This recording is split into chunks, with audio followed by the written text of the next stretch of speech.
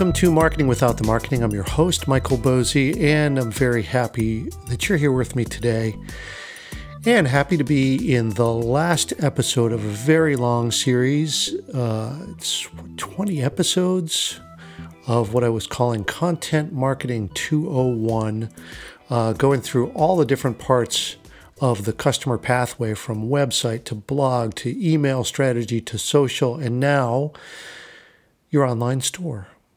And in this little mini series, 3 episodes, online store strategy, talked about an overview of the different strategies that you might use to optimize your store so that when someone's there ready to make a purchase, they can do so without friction.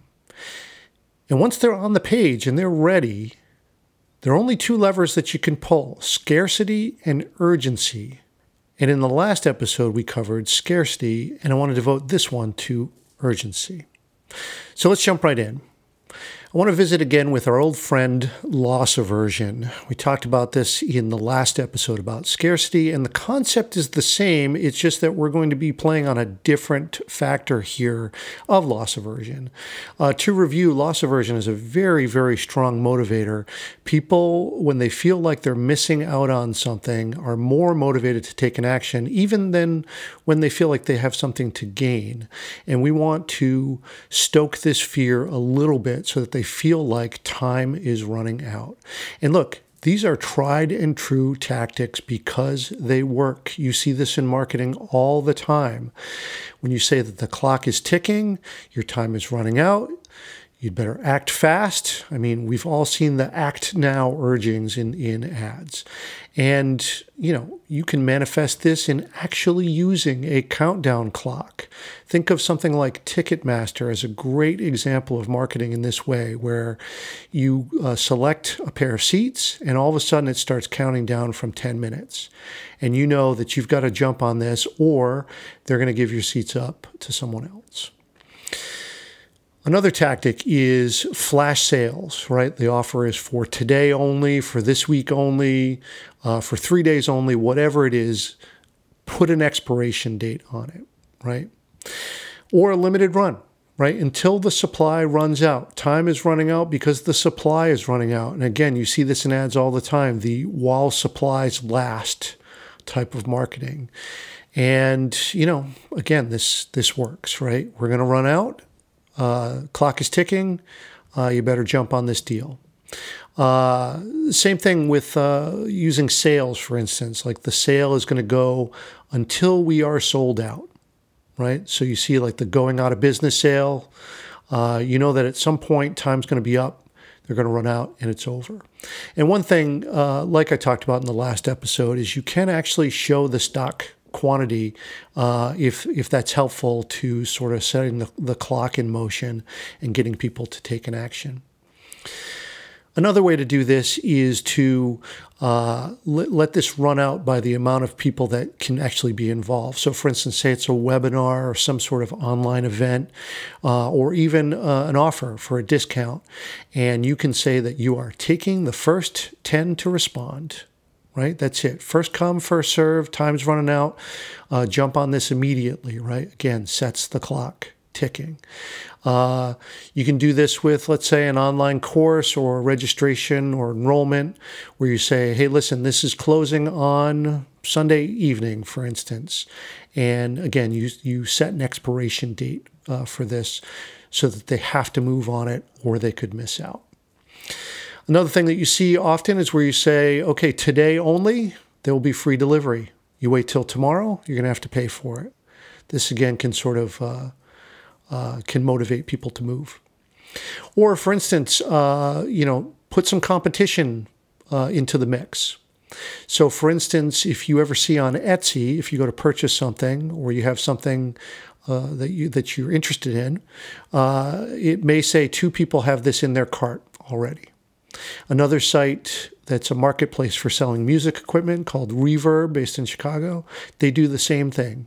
When there's another offer that someone's made, they email you and say, hey, someone's put an offer on an item that you're watching, and that motivates you to go and, you better act quickly because that offer might be accepted. So jump on it right now. Clock is ticking. Now, these strategies may seem like they're coercive, but they work and they may be legitimate, right? Like you may only be able to offer a certain thing. You may only have one item. You may only be able to handle 10 respondents. You may only be able to sell a certain amount of items. So this stuff can be legit and it does absolutely work. Now, you can also manage this in the content that supports the product sale. So for instance, it's very easy just to say, hey, listen, these have been really popular, or these are getting a great response, or they're going fast. Again, creating a little bit of timed urgency here. And most of the store platforms are set up to do this. If you go back a couple episodes in this series where I was talking about, in general, online store strategy, I went through a bunch of the different apps and plugins that you can use for your online store, such as 3D Cart, Shopify, WooCommerce, MemberPress, and a whole bunch of other dedicated sector-specific platforms. Most of them have the ability to do this type of thing where you have the content supporting this because, look, they know it works as well. And all you have to do is pick the right strategy for you and, of course, something that matches the product that you're trying to sell as well. Now, it's really hard to create urgency when you have a commoditized product that you can get anywhere and your customers know that. Though, of course, we're seeing the world turned upside down now with the coronavirus crisis, where it's made mundane products instantly valuable. But in general, what we're talking here is that you need to have something that is special, right? So if it doesn't feel that way, then people are not going to jump on it because, hey, I can get that tomorrow. I can get that next week. I can get that a month from now. But here's the thing, and I really have to underscore this. You have to be really, really careful with this strategy. You've spent weeks, months, or even years building up trust. And if you are not honest about it with your customers, you can lose that trust in an instant. This is where we have the advantage as small players. It's believable that we have limitations. With big companies, people see right through these tactics and it lowers trust. So this is our advantage, and it won't surprise you to hear me say that, look, you got to be honest, ethical, respectful to your customers. It is one of the things that we as small business owners can do to outperform, the big companies that we compete against. And we don't ever want to give up that advantage. All right, so this concludes the series. It's been 20 episodes on all the aspects of what I call Content Marketing 201. If you want to experience the whole series, go back to episode number 144, which was called Content Marketing 201 Beyond the Basics. That serves as an intro to the whole series. Left a link in the show notes back to that episode and a link that collects up the last 20 episodes. All right, well, my hope is that you learned something from this series. I'm not sure what to turn to next. I guess I would ask you, have you found this to be helpful?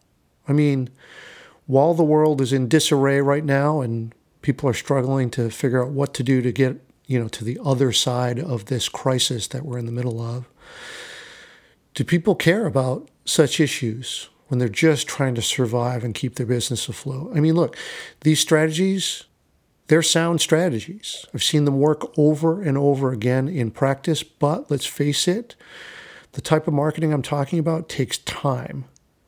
And urgency, which we've been talking about this entire episode, is more important than ever right now. With that, let me know what would help you. Reach out via Twitter, LinkedIn, Patreon, email me. What do you want me to talk about? What would help you get through this? I'll do an episode on it. I'll create a video walkthrough for you. I want to help. So let's chat.